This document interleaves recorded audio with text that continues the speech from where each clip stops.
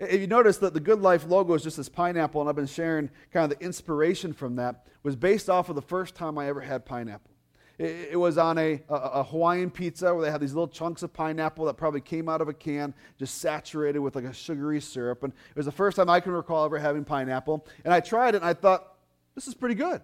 This is tasty. It's sweet. I like it. I like it on my pizza. Deal with it. I know some people really don't, and are really against Hawaiian pizzas. I'm not sure why. It's good. It's got Hawaiian has pineapple on it, and that's good, But I also shared the first time I had fresh pineapple. And the differences couldn't have been more stark. I was in Trinidad and Tobago, and it was the day before we were going to fly back home after doing a little scouting for a mission trip that we were going to be on with a bunch of students. And our host had made fresh pineapple. He just pulled it on his property and plucked it that morning and cut it all up and had it laid out for us. It's like I'd never tasted pineapple before. It was so fresh and juicy and life-giving and sweet, and except for a little bit of taste, it didn't compare to those chunks from a can. And that got me thinking about, where else in my life am I experiencing chunks from a can when there's fresh pineapple waiting for me? Where else in my life am I just, I think I'm in the good life, but man, there is much greater somewhere else. One of the ways that I've seen this play itself out in my life is truly in this concept of what is the good life. Growing up, I thought the good life was this. This is what I saw when I was in junior high and high school. I can specifically remember thinking this. I thought, okay, the good life is going to be get a well-paying job. And so your college decisions and schooling decisions have to orchestrate where you go to get this well-paying job. Get married and have the average of 2.3 kids. I wasn't sure how the 0.3 was going to work out, but at least start having some kids and building a family. And then get your own house to call your own, the white picket fence. I didn't really truly want a white picket fence, just not my style, but you get the point. I wanted that kind of picturesque, nice little house, a nice little suburb. And for me, that was at that point in my life what I thought was the good life, and I've found as I've grown that was my canned pineapple. Not bad, but it was chunks of pineapple in syrup, where there was something even greater, there's something better to be had. And what I've learned is that, man, the good life is more about finding our purpose in life and living in that reality of who God has made us to be. I found that the good life is in building a family and the relationships that are within that family and the relationships we have with others. Even if you're not married, if you're not in a relationship, the relationships you build with friends and those in your community, those relationships centered on a life built in Jesus. That's where the good life rests.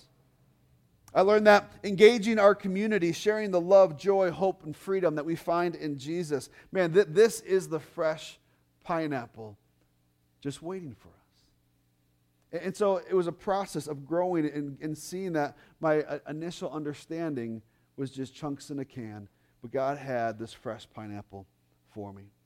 Here at Meadowland, we believe that the good life is a life that's found in Jesus. If you were to say, Steve, can you define the good life? It'd be that simple. The good life is a life that is found and built in who Jesus is.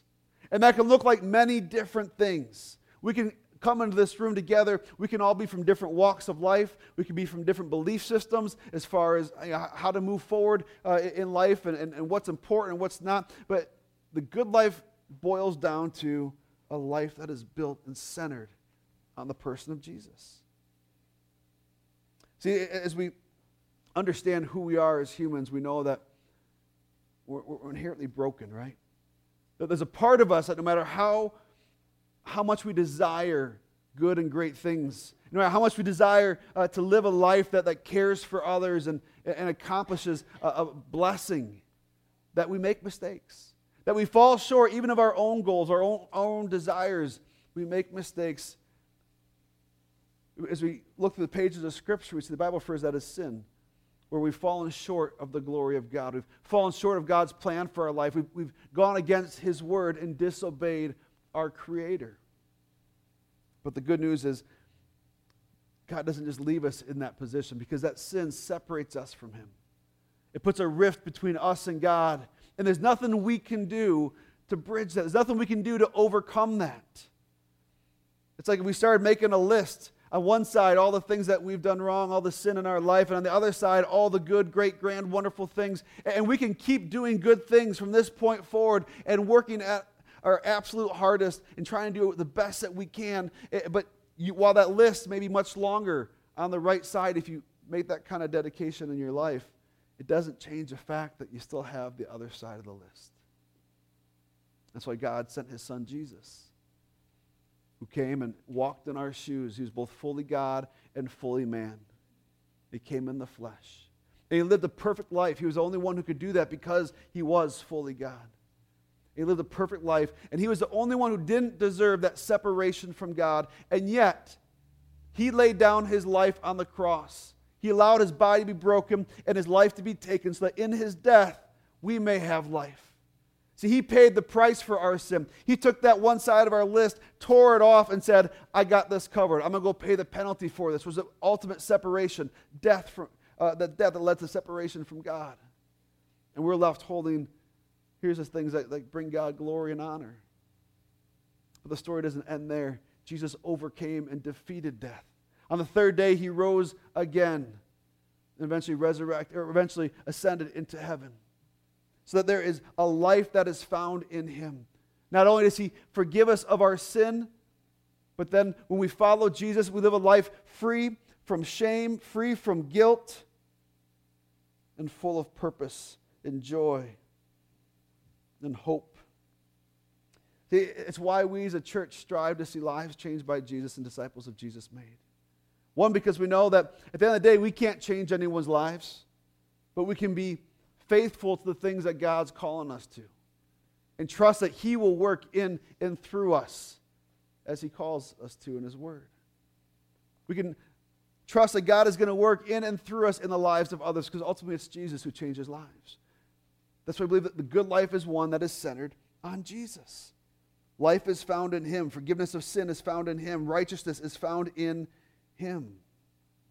So to those of us here this morning who are followers of Jesus, we know that this life, this journey with him, is a continually refining process, right?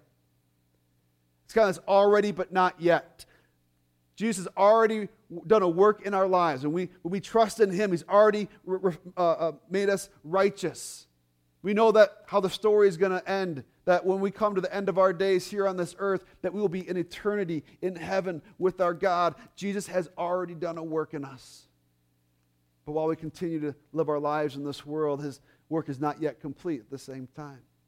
There's a refining process that takes place, where the more we get to know who Jesus is, the more we seek after him, the more he makes us to be like him.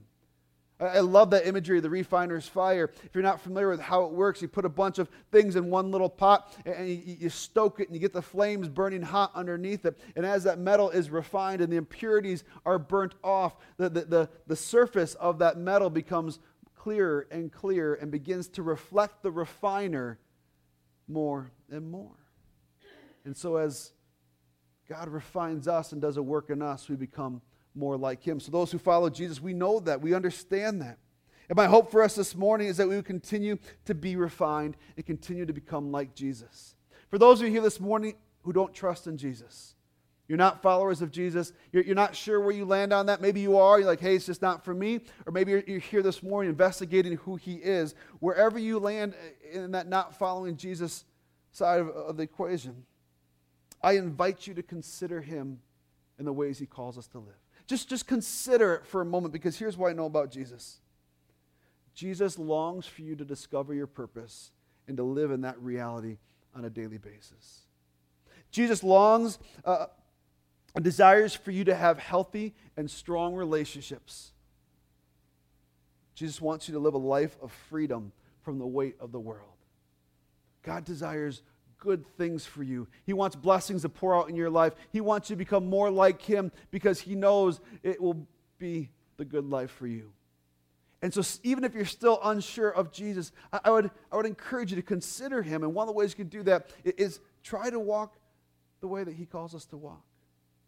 Try to live in a way that he would call us to live and see what God does in your life.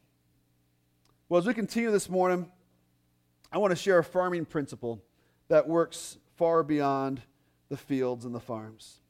It's as simple as this: sow little, reap little; sow much, reap much.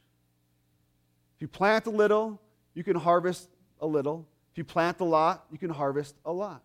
Sow little, reap little. Sow much, reap much. Imagine yourself as a child in a field with an elder, a parent, an uncle, an aunt, a grandparent. And imagine you don't fully understand farming and how things grow and that whole concept. And you have in your hand a handful of seed. And you've been taught enough that you know that there's value and there's sustenance and life in that seed. And you say to your elder, man, I would really like some more of this. How can I get some more? And they turn to you and they say, throw it in the field.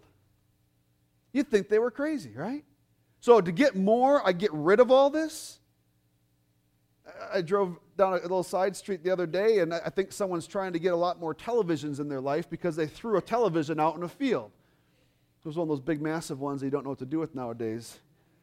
And spoiler alert, they float. Don't ask how I know that, but they do float. And they're resistant to small arms fire, but that's a story for a whole nother sermon. So throw it out in the field would be the elder's response. And you'll get more. It just, when we really stop and think about that, it just seems so backwards. But when we understand how things grow, we know that, man, if we throw a bunch of seeds out, those seeds will grow in that field and they'll produce a harvest. Where each one probably can, if we have a small handful, each plant that grows up can replenish that handful.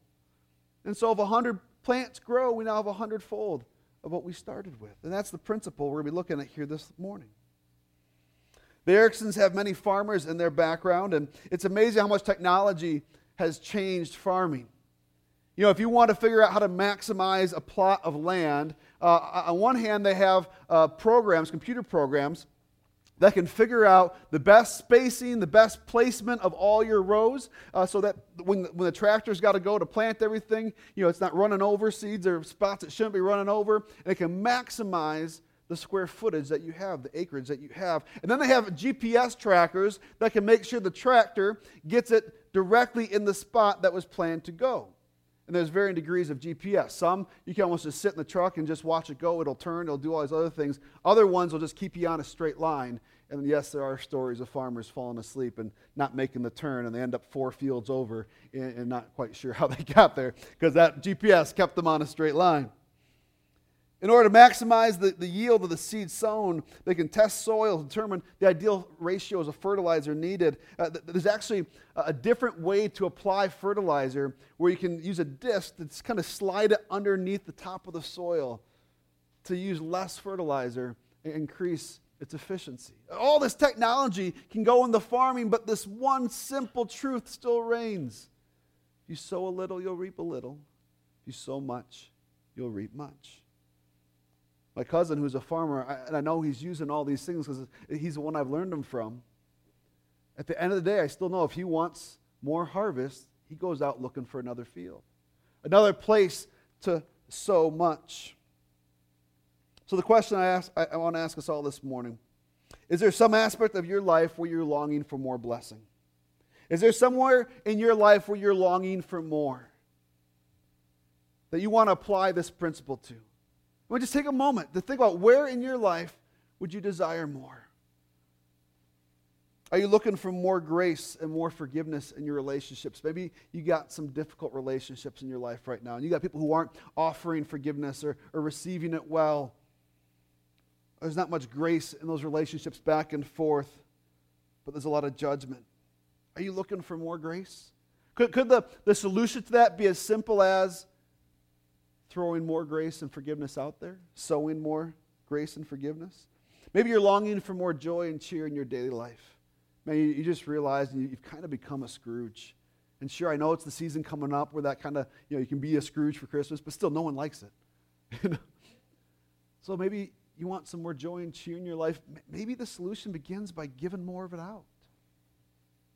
You desire maybe more honesty in your conversations and interactions with others. Maybe you feel like everyone's always lying to you. And again, we can't control other people's actions, but maybe one way in which you could increase that in your life is by giving more of it out. Where in your life do you want more blessing?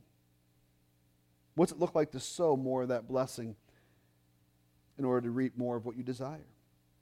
Well, if you've got your Bibles with you, go ahead and open up to 2 Corinthians chapter 9. That's where we're going to be here this morning.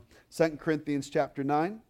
Because see, what happens is the Apostle Paul uses the same principle with the church in Corinth. See, what's going on is there were some needs in Jerusalem, and so they'd gone out to other churches to say, hey, could you help this church? It'd be the equivalent of kind of like, so like you can imagine there's some churches in the Florida Panhandle after the hurricane that have some needs, they need some help, and we can rally together. So it's kind of saying, hey, here's some churches that need help. Can we rally together and send them some resources to help them rebuild? Different situation, but kind of similar concept. And so the church in Corinth, man, they've just pledged a bountiful amount. They are sowing bountifully. They are sowing much in what they pledge to give. And so Paul, before we get to the verse we're going to look at here this morning, is basically saying, hey, people are so pumped about this. People are excited about your generosity. We're sending someone to come collect it just to kind of pull this thing all together. This is a good and a great thing. And then he gets to this point here in verse 6. 2 Corinthians chapter 9, verse 6. The point is this. Kind of just pause a minute. I mean, I don't know what your experience is in God's Word and reading the Bible. And sometimes it can be difficult. Sometimes it can be real challenging. But isn't it awesome? We get kind of a loft ball, kind of an easy ball toss like this. There's an expression here I'm looking for that's escaping me. But where it's like, hey, what's the point of this passage? Paul's like, the point is this. The point is this. Whoever sows sparingly will also reap sparingly, and whoever sows bountifully will also reap bountifully. You don't have to wonder what Paul's trying to get at. He makes it clear. Here's the point. Whoever sows sparingly will also reap sparingly. Whoever sows bountifully will also reap bountifully. Each one must give as he has decided in his heart, not reluctantly or under compulsion, for God loves a cheerful giver. The church in Corinth is sowing bountifully, and Paul's encouraging them in that, saying, hey, there's going to be a huge harvest because of this. One, that the goal we're raising these funds for will be met. You can help serve others, which is a beautiful thing. But your gift is encouraging others in their generosity, and more are coming alongside in this endeavor because of your generosity. And you can kind of begin to read between the lines here and see, hey, there's some joy in this as well. Paul said God loves a cheerful giver. He's seeing their joy and their cheer. He's encouraging the whole onto that and stay in that place, because God's heart is not that we would give begrudgingly, not that we would give out of compulsion where someone's twisting our arm or guilting us. Those are not of God. God's heart is that we would give cheerfully, as we've decided in our own hearts. And so Paul's just pumped about this. He's encouraging them. He said, hey, you guys are giving bountifully. That's a beautiful thing. Are you familiar with the story of a substitute teacher named Ruth Reed from New Jersey? Have you heard her story? I guess gas stations, there's a chain of gas stations in New Jersey called Wawa's, if I'm pronouncing that right. And for the past couple years, Ruth has made an endeavor to at least once a week bless somebody at a Wawa gas station. Why those ones, I don't know, but she just wants to be generous with other people. And so about 3 years now, she's been doing this, where at least once a week, she'll go and she tries to pay for someone's gas or their snacks or whatever they're doing. And so she ends up in line at the gas station, and there's some people in front of her, and this gentleman's trying to pay for his gas station snacks. So it's probably like just a pop and some chips or something like that, and the bill was probably like $27. And so he's having issues with his card. So he's got a card, it's just something's not working with it. And so he realizes he's short on cash. He has some, but he doesn't have enough. And he was about to turn to someone who was with him and ask, hey, do you have money? And she sees, okay, here's my opportunity. So she was already looking for ways to be generous. I love that. She wants to be bountiful in sowing. And she says, hey, you know what? Sir, hi, my name is Ruth. Can I help you? Can I cover that for you? And so he says, well, thank you, man. My name's Keith. I really appreciate you doing that. And she says, so she pays for his food and helps him out. And then, you know who you look like? You look like that guy, Keith Urban. It's funny that your name's Keith because you look just like Keith Urban. He says, oh, that's funny because I am Keith Urban. And she said, well, no, you can't be. And, well, here, talk to my bodyguard, and he'll convince you. The other people who were with him was his bodyguard. And so here this lady is paying for Keith Urban's gas station snacks simply because she just wanted to be helpful. She wanted to be generous. And this story has gone viral, and it's inspiring others to be generous. She didn't have a Twitter. Maybe she has a Twitter account now. I don't know, because all the story of it. Her story got shared on Twitter, and she always comments, people saying, "Oh man, I'm inspired to be generous as well because of the generosity of this lady." Maybe people have ulterior motives because they want to meet Keith Urban or his wife Nicole Kidman. I don't know, but hey, there's generosity, and as you sow more, you will reap more. Even the point where MasterCard got involved. Of course, maybe there's a little positive PR for them as well, but still, there's a generous offer. They say, "Hey, we want to take care of the next year for you." And so they sent her, they didn't say how much, but they sent her 52 prepaid gift cards for her to give out each week at the Wawa gas station. And so here's this lady who's just wanting to be generous, and she's being bountiful in her sowing. And man, what amazing stories to just see that she is reaping a bountiful harvest of generosity.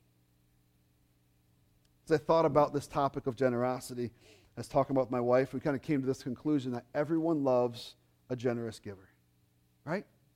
Everyone loves a generous giver. When you hear Ruth's story, we all kind of, man, that's awesome. Way to go, Ruth. I don't know who you are, but way to go. High five. You've likely been on the receiving side of a generous giver, right?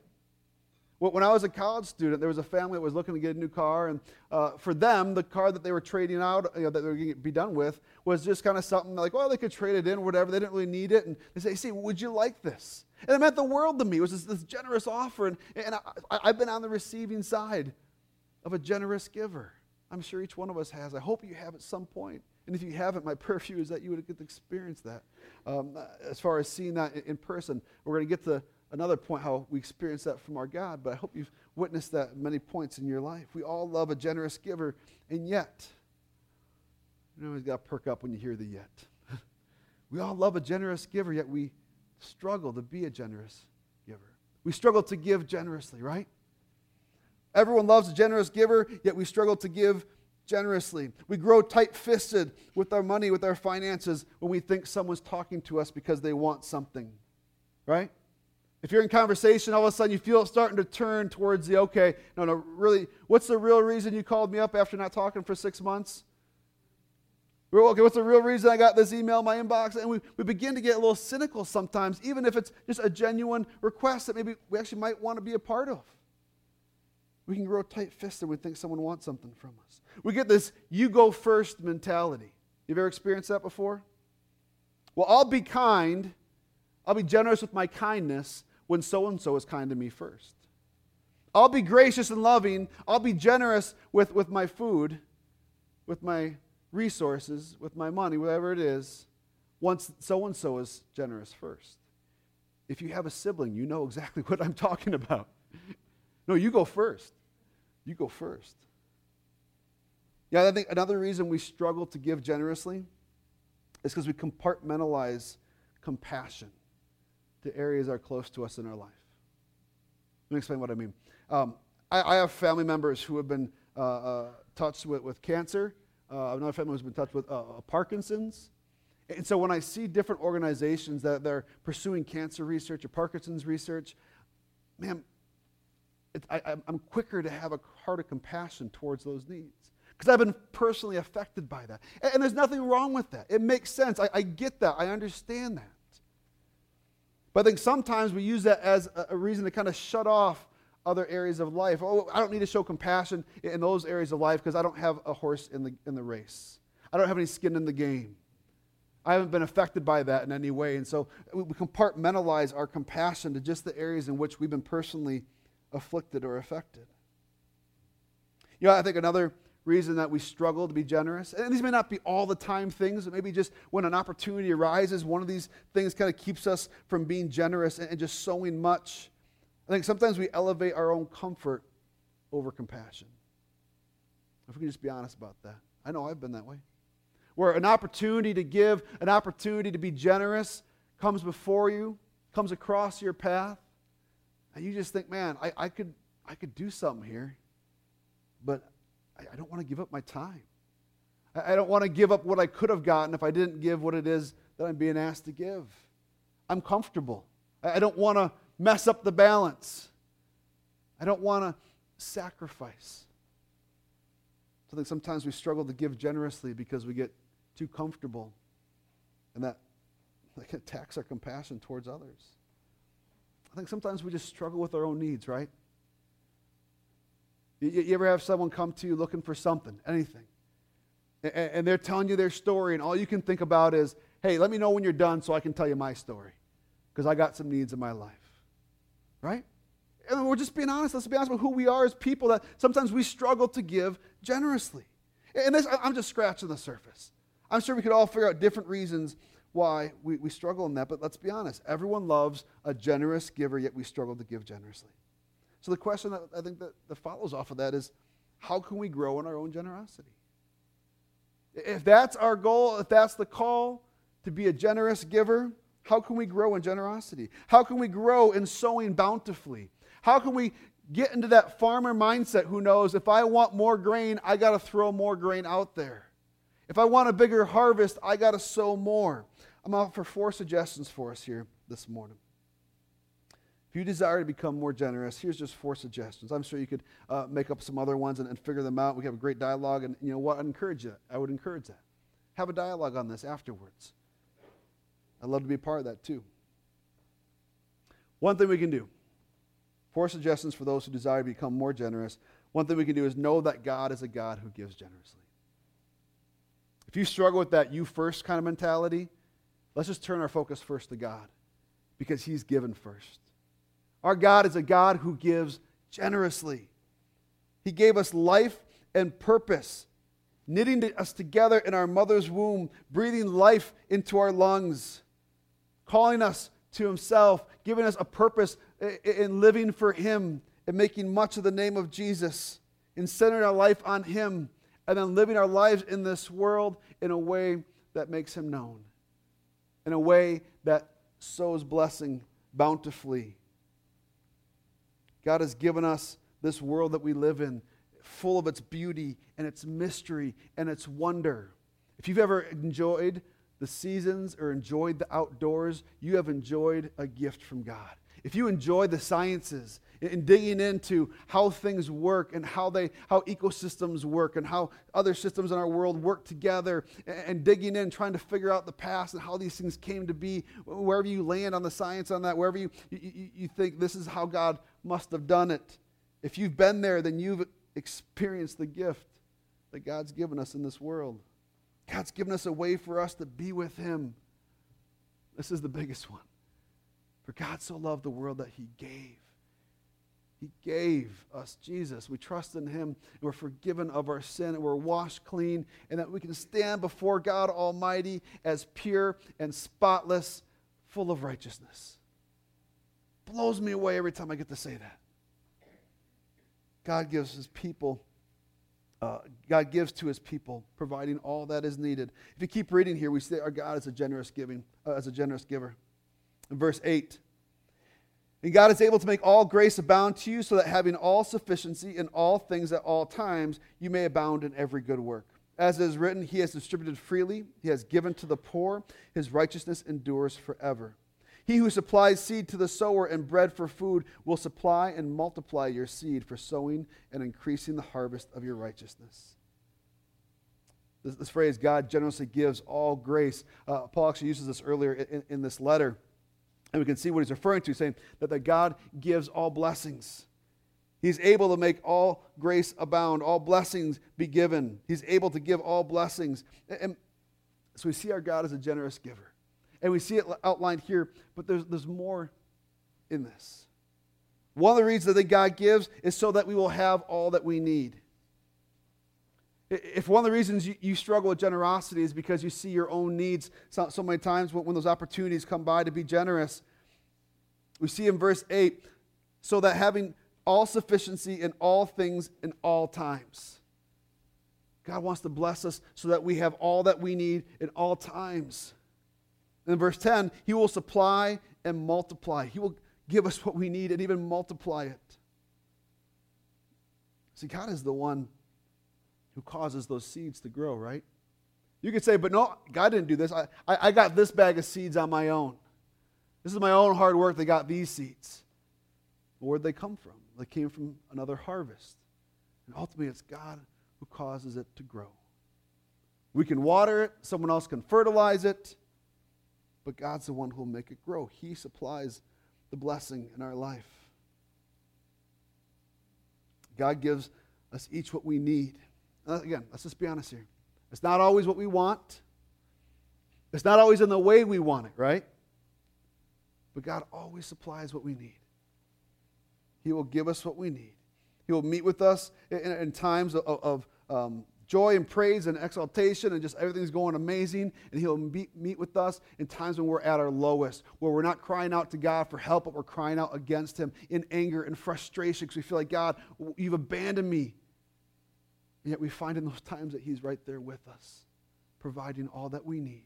It may not be easy. Remember week 1, we talked about this, that the good life isn't necessarily the easy life. But we know how the story ends. That helps us to work through those difficult times. Also knowing that God is a God who gives and will provide for our needs. But here's the thing. We could say that God gives generously all that we need, but there's more to kind of the heart there, right? If we go back to the text, we see that God gives generously so that we have all that we need to be generous. There's a purpose in that. There's a follow-up in that. We'll go back to the text here. Verse 8 said, so that you may abound in every good work. God gives us all that we need, all these blessings for the purpose of, so that you may abound in every good work. Verse 10, He will supply and multiply what? Your seed for sowing. He'll give us what we need so we can throw it back out there in the fields of our lives, and it'll grow in the lives of others as well and be a blessing to them. There's a call, there's an expectation, there's an invitation to live on mission for God. What's beautiful about this is it's kind of a win-win across the board for everybody. As we follow God and trust in Him and build a life on Jesus, and we say, God, we see that You are a God who gives, and we want to be like You. And so we're going to be generous. We're going to sow much, which will reap a harvest. That harvest God will use to care for the needs of others.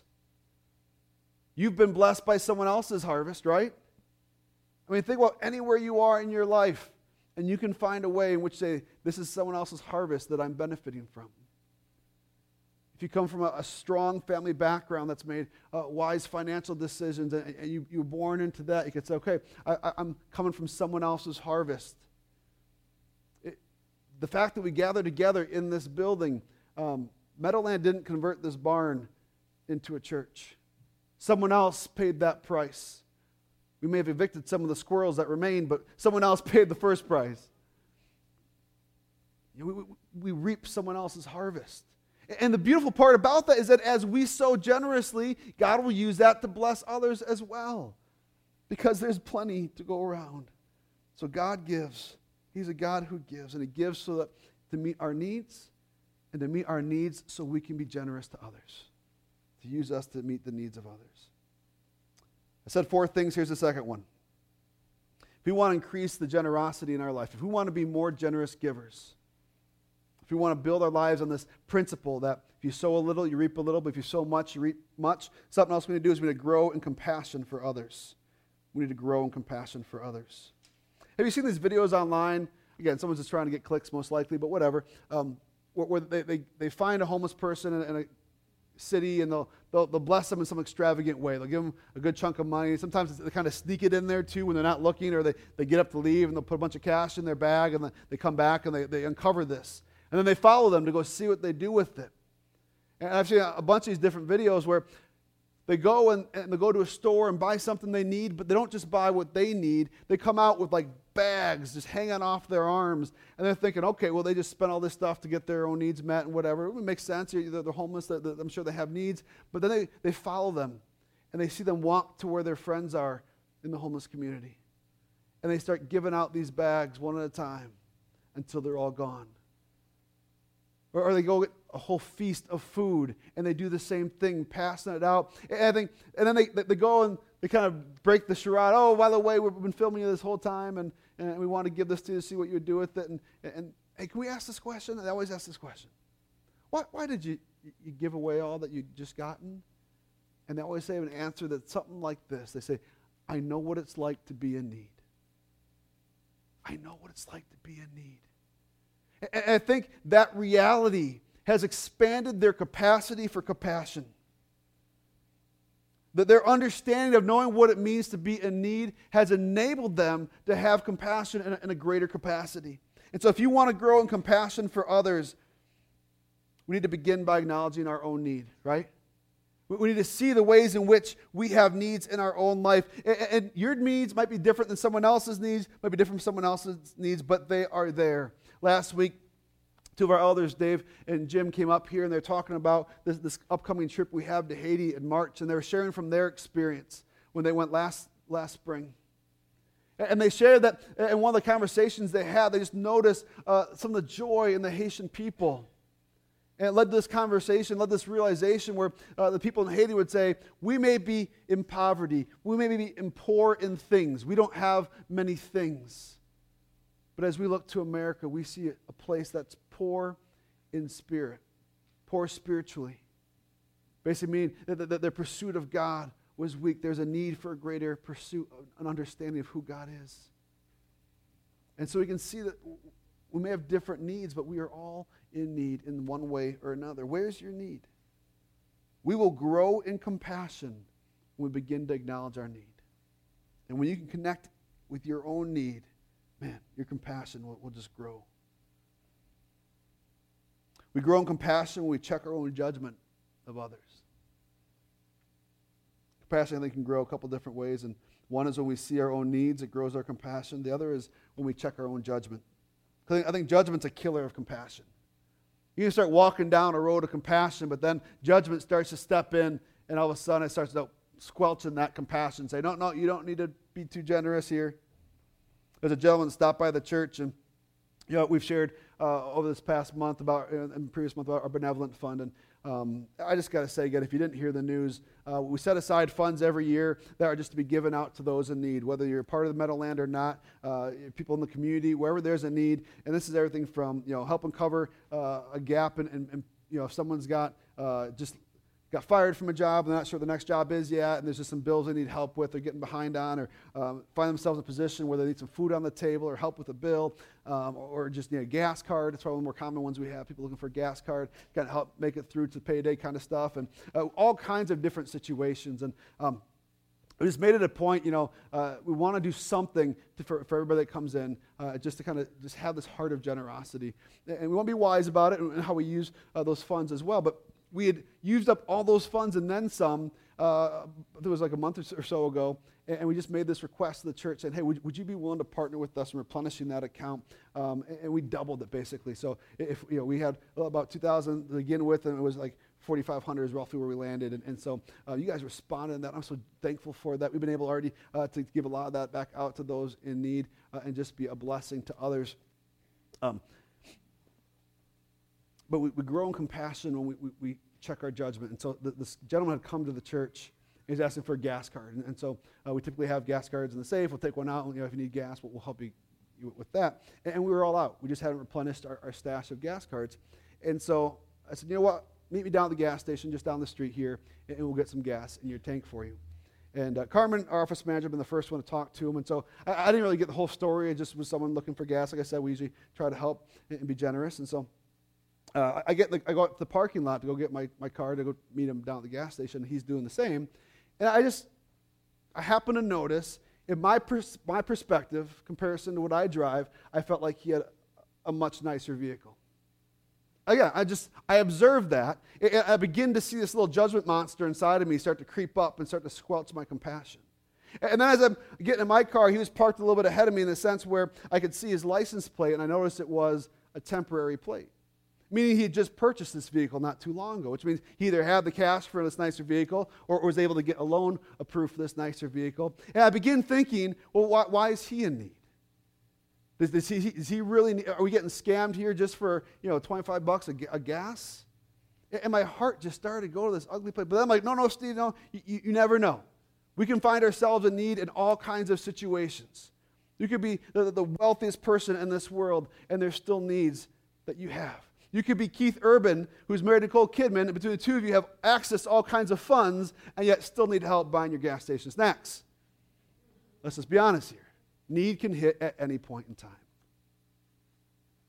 And so I had to check my own heart in this. And so the whole drive, which isn't a very long drive down to the gas station, I was just kind of like, God, help me have a good heart about this. The sinful nature just wants to be judgmental, but I'm trying to be generous and compassionate. And so we get to the gas station, put in $25. As I'm walking away, I try and talk with him a little bit. And he just shares, he says, thank you so much. I was trying to get to a doctor's appointment with my son. And, if you miss those appointments, it's really hard. It was one of those ones that be really hard to reschedule. And so he really wanted to get to this appointment. He said, I just happened to forget my wallet. And we were running out. We won't have enough gas to make it there. Kind of like say, hey, I could have paid. I have the means. I just don't have them right now. And you know what? That helped me. I feel like God gave that to me to kind of just, okay, Steve, this you need to hear this to check your own heart. Because I was struggling with that just kind of judgmental attitude. See, when we walk that road, that battles against our compassion. And we can be the cynic too and say, well, how do we know that's even true? I don't know. And quite frankly, I don't care. I don't care. Because I know if I allow that heart of judgment to continue to walk down that road, man, it just squelches all compassion. And I would rather err on the side of being too compassionate than being too judgmental, right?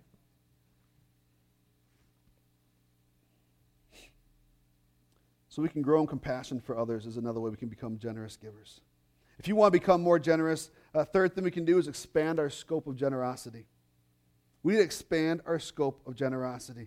I think just our natural inclination, most of us here, if not all of us, as we've been talking about generosity, have been thinking about finances. Oh, this is one of those money messages. And you wouldn't be completely off.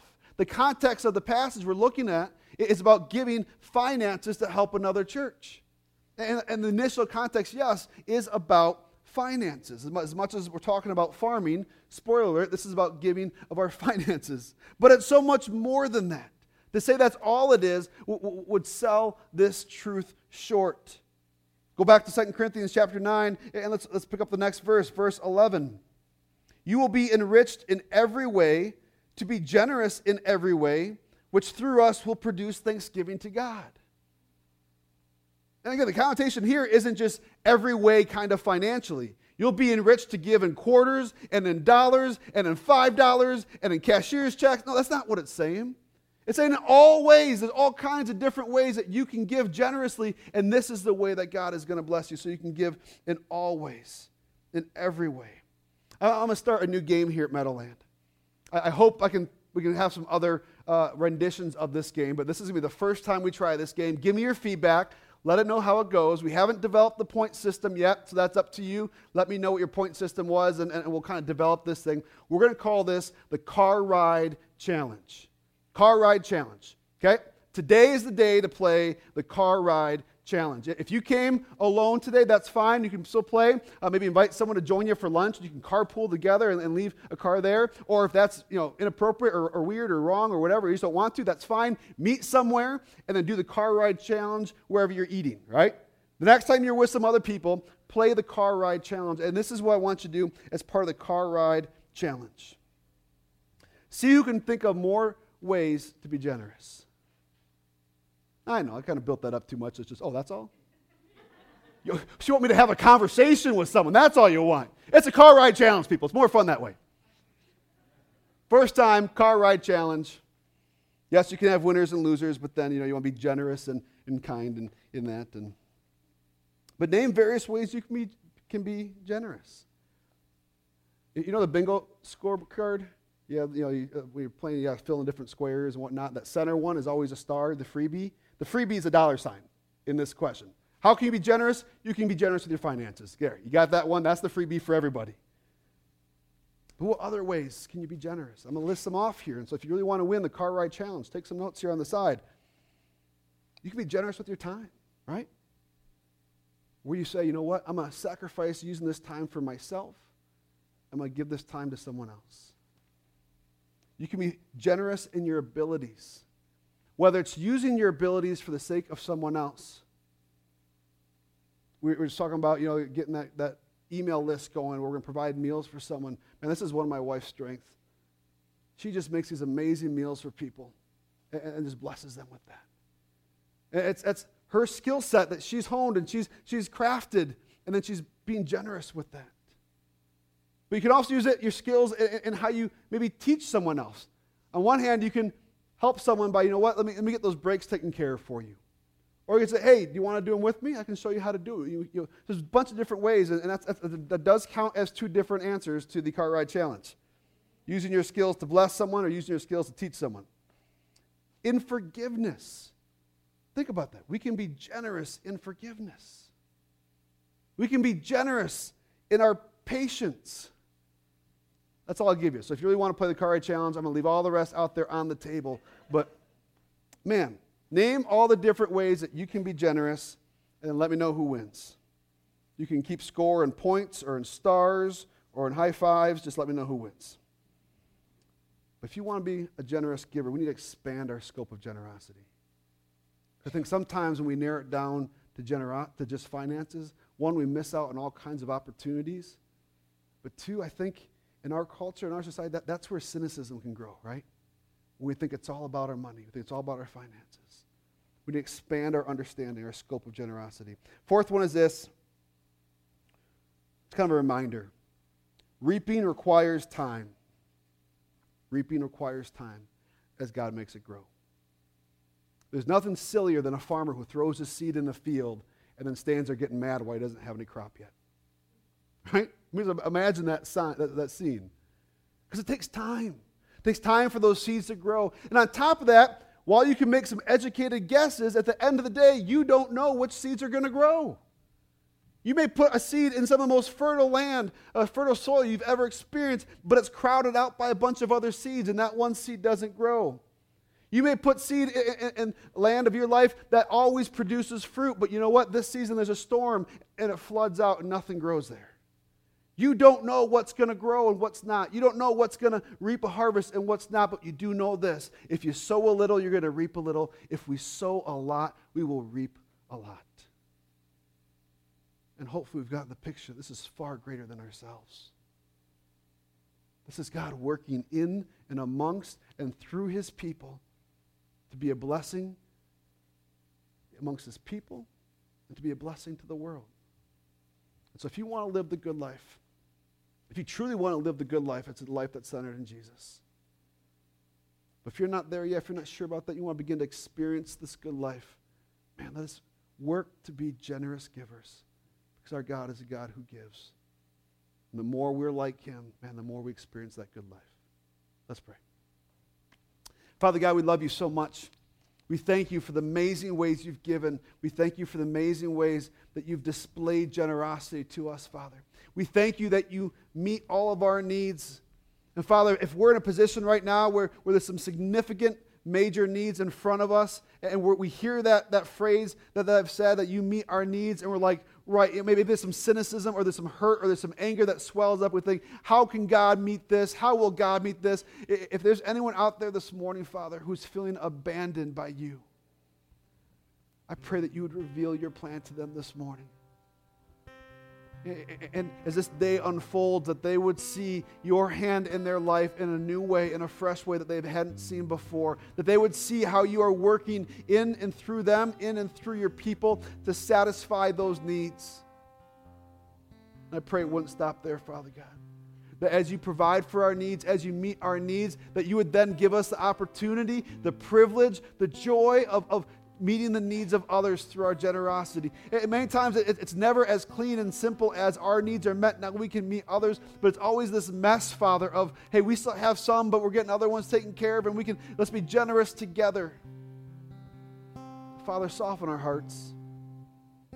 I know my heart can get hard when it comes to things like this. As we talked about, judgment can creep in, cynicism, tight fists with what we have. We want to call it our own, and yet it's all from you, Father. Soften our hearts. Give us a heart of such compassion that when we see others in need, our heart breaks for them. We long to see how we can help. Father, I thank you that we can know you, Jesus. That all our needs are met in you. Help us to walk in that reality each day. We love you, God. You are a generous giver. Help us to be like you in that. Praise in your name. Amen.